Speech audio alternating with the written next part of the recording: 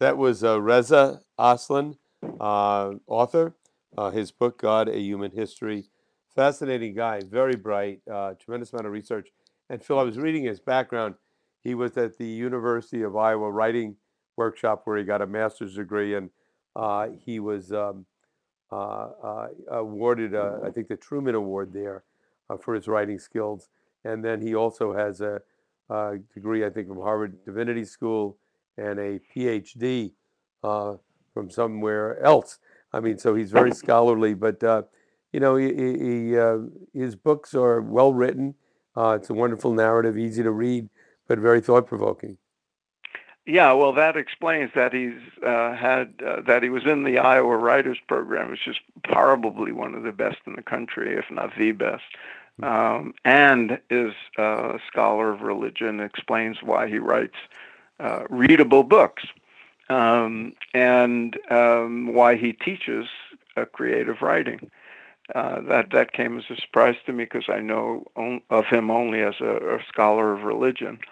But yes, a very interesting life, and it's very interesting that he combines his scholarly work with his own sort of uh, spiritual memoir kind of writing as Right. well. I wanted to ask you what you thought. I mean, his spiritual journey is an interesting one. He went from his parents were Muslim, and then they became Christians, evangelical Christians.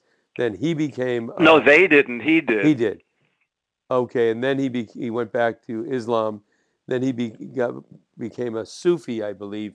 And it seems Mm. to me that he's gone from what we mostly grow up in religion in the West to mysticism, where it becomes more about that non-conceptual prayer, that what Thomas Merton, what mystics talk about, what Hmm. Buddhists, what Hindu mystics talk about, that more abstract understanding of the uh, ultimate reality. Was And that not only, yeah but it's not just an understanding. I think the impulse is that to go from understanding to experience, and that seems to have marked his evolution as right well. right and I still can't get my head around the concept of death and how the drop merges Well, with the ocean and how that is not different than complete obliteration. And I'm sure there's people out there listening to this podcast that are thinking, "Oh, Dennis, no, that's an easy one to describe and understand." If so, please write me and Dennis Ramundi at Gmail and well, let here's me the thing. know. Explain that to This me. is this is why I lean toward reincarnation, because people read about, usually in the context of Hinduism, this notion of getting off the karmic wheel and merging with the divine and becoming one. And that's a hard one for people to imagine because they don't want to give up the individuality. Now, two things to be said about that. One, there are schools within Hinduism, within the schools that believe we come back over and over again to learn our spiritual lessons and eventually become one with the divine, that say you retain some individuality even after liberation and Right, enlightenment. right, So that makes it even more mysterious right, that you can, within that tradition, right. there's even disagreement. Well, But yeah. but How? the other piece, Go ahead. Go ahead. the other piece of that is, I think the notion with reincarnation that you eventually don't come back and that you merge with the divine in the absolute. That's only when you've lived all your lessons and you've learned all you can and you've done with it. It's like not wanting to go back to high Right, school right. after you graduate. No, but So it's for us, it's hard to no, imagine, but no, no. But let's say one's learned all one's lessons and gone through that. Uh, what is the difference between merging with the cosmic ocean, with the absolute, and going unconscious or just being obliterated? because at that point in the Are you person's omnipresent? evolution, and in that point in that person's evolution, their individuality is meaningless. No, I mean, They no. know themselves. But they Hmm? still people still enjoy experience as opposed to non-experience. Yeah, Why do but people prefer to they're be done a? with it. Why does a tired? I just See, I don't understand that, because why does a tired person choose sleep? It's not because they want to give up experience. It's because they've done everything they can for the day. Let's rest, but only knowing and thinking they're going to awake the next day. So it's yeah. We I can. think it's This hard is. for us to imagine in this state of consciousness. I think. But I think. Yeah. We could in a discuss this more forever. enlightened state of consciousness, when you're done with it all, I think there's no change, there's no transition. It's just Send me an more of email what there is. when you get there and tell me, please. And Yeah, well, I may not.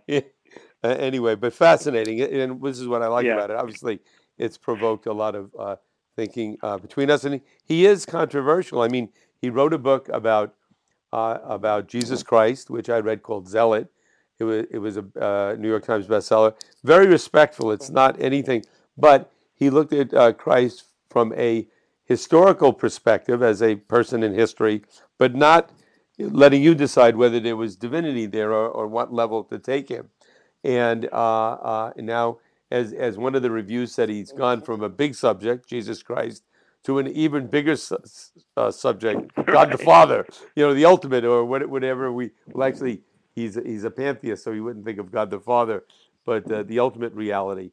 So he's taking on big issues, which I think is great, because the more localized issues of today, like politics, are more depressing than ever. So why not take on the big issues and big ideas? Yeah, it'll be interesting to see the reaction of his book in the press and on the talk shows and that sort of thing. I know he's been controversial in the past and has pushed certain buttons, and I applaud him for it, because he was, for example, one of the first people to speak out about Islamophobia after 9/11, and he's gone at it with a lot of people, Right. given his platform, and whether you agree with him or not, he's raising issues that need to be discussed. Right.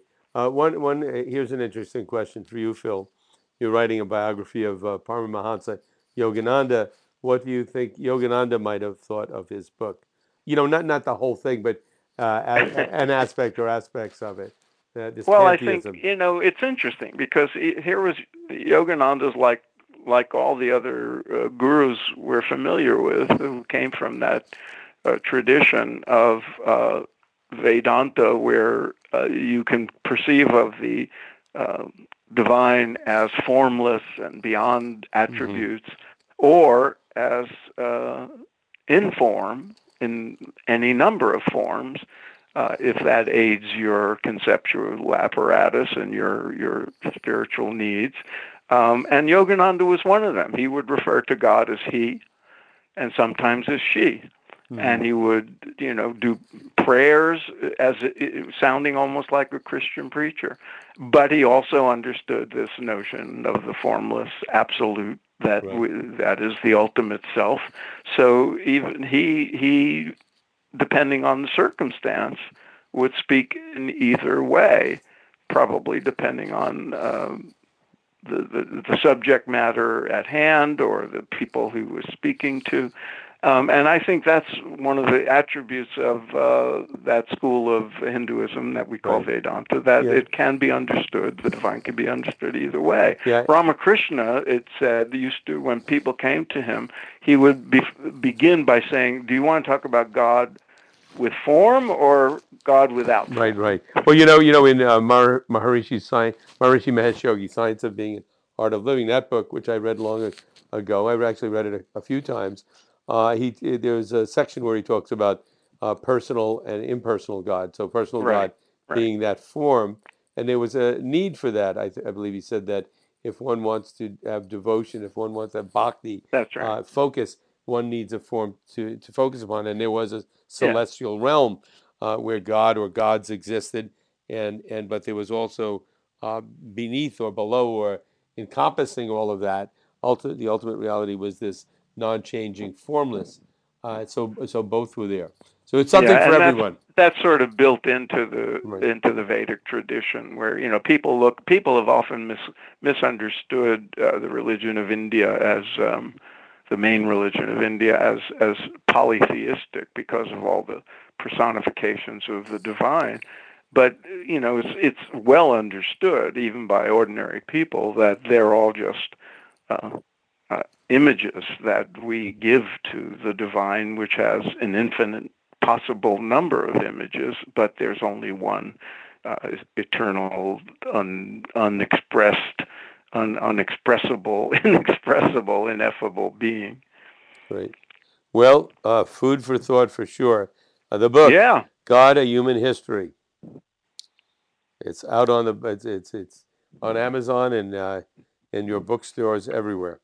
If Yeah. bookstores still exist, they do. They do, and Sure. Random House will want you to go buy it. Great. All right. Till next time, Phil. Okay. Good one. Bye.